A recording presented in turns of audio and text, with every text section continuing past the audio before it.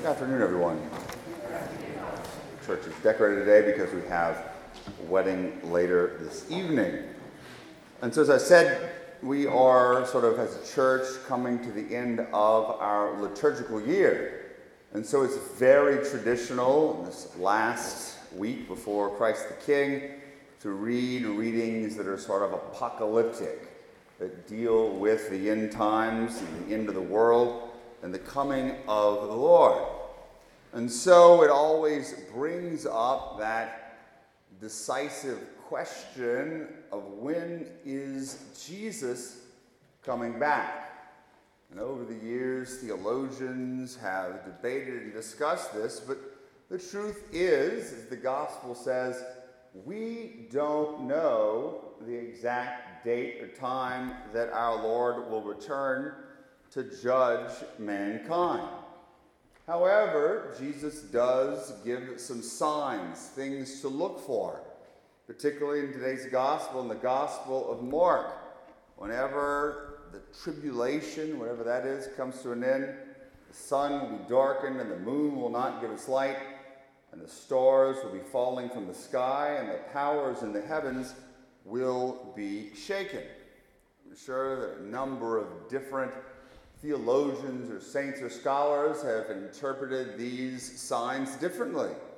But I think quite simply, you can say what Jesus is talking about. There are going to be solar eclipses. There are going to be lunar eclipses. There are going to be meteor showers and falling stars, and possibly even earthquakes and other phenomena. And when we see these things, we know the Lord is coming back. But guess what? We've been seeing these things for 2,000 years. We've been seeing these things for even longer, and Jesus has not come back yet. So how can we interpret it? One valid interpretation, I think at least, is, guess what? You don't know. Because all of these things are happening and have been happening, we have to keep watch. Some may want to interpret, well, this lunar eclipse or this blood moon means this or that. I'm not so much into that. But simply the Lord is saying, you're never going to really know. So always be watchful. But most people think, or at least if you ask them, oh, things are so terrible. Jesus is going to come back soon. The early church thought the Lord was going to come back soon. But the truth is, soon, at least when it comes to the size or the understanding of the universe, is a pretty relative term. Since the Big Bang until now, most scientists will agree that the universe is about 13.7 or 13.8 billion years old. And humans have evolved to the status that we are now, only been around for maybe 200 to 300,000 years. And Jesus, we know specifically, came back 2,000 years ago. And so understanding this, we realize that soon becomes a significantly relative term. Jesus could come back in 1 billion years, in 500 million years, and that would be pretty soon in relation to the age of the universe as a whole. And so I think that's something that I love to think about or to ponder on. Jesus could come back tomorrow, yes, but he could also come back in 1 billion years. He could come back in 1 million years. No one knows that. It's just as possible. And so it puts, I think, our concept of the end of the world, or our concept of time and salvation, into a particularly very enlightening perspective. And so imagine that Jesus is going to come back in 1 billion years. Or if you prefer, 500 million. I don't care what it is. What it means is not that, hey, guess what? Let's go party. We got about 1 billion years to do whatever we want, because Jesus is not coming back. Of course, that's not what the Lord wants. He says to always be watchful. But for me, if this is the case, and again, I don't know, but I think it's quite possible, then guess what? We are the fathers of the church. We are the mothers of the church. We are the very initial stages of Christianity. That is quite a distinct possibility. We look back in 2,000 years and say, look how far we've advanced. Look how much we've understood. We're not going to understand anything more. But in reality, if we have millions, if not billions of years left, we have only understood the smallest infinitesimal percentage of the faith.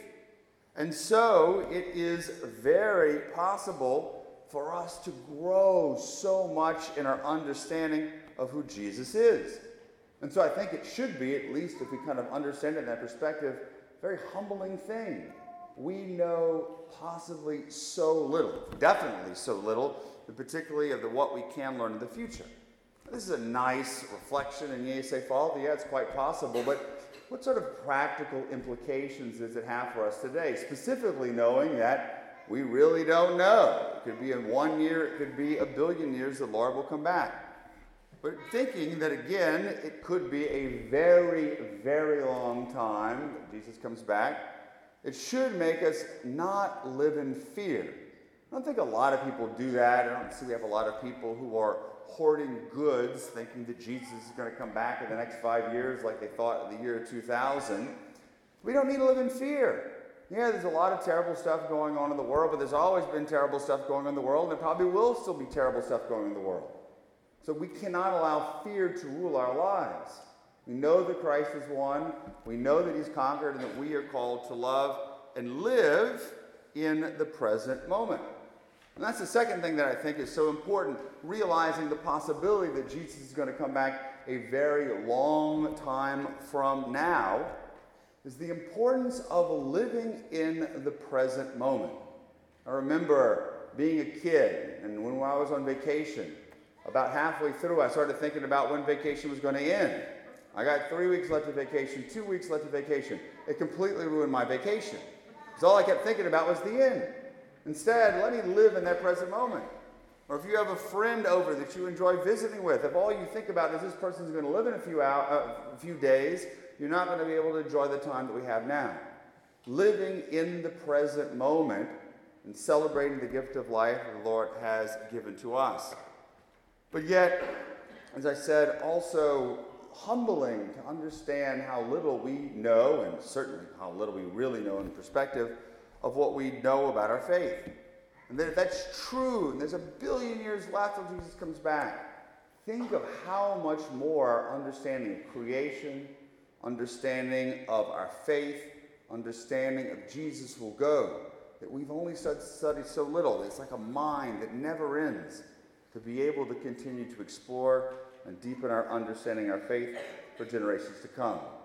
Again, none of these are necessarily very practical things, but I think it's a good time at the end of the year not only to look back at our own lives and to make an examination of conscience, but to be able to put our lives, our faith, and our church and history in a different perspective, to give us a renewed sense of who we are, what we believe, as we prepare to celebrate the Christ the King feast and the beginning of a new liturgical year. Amen.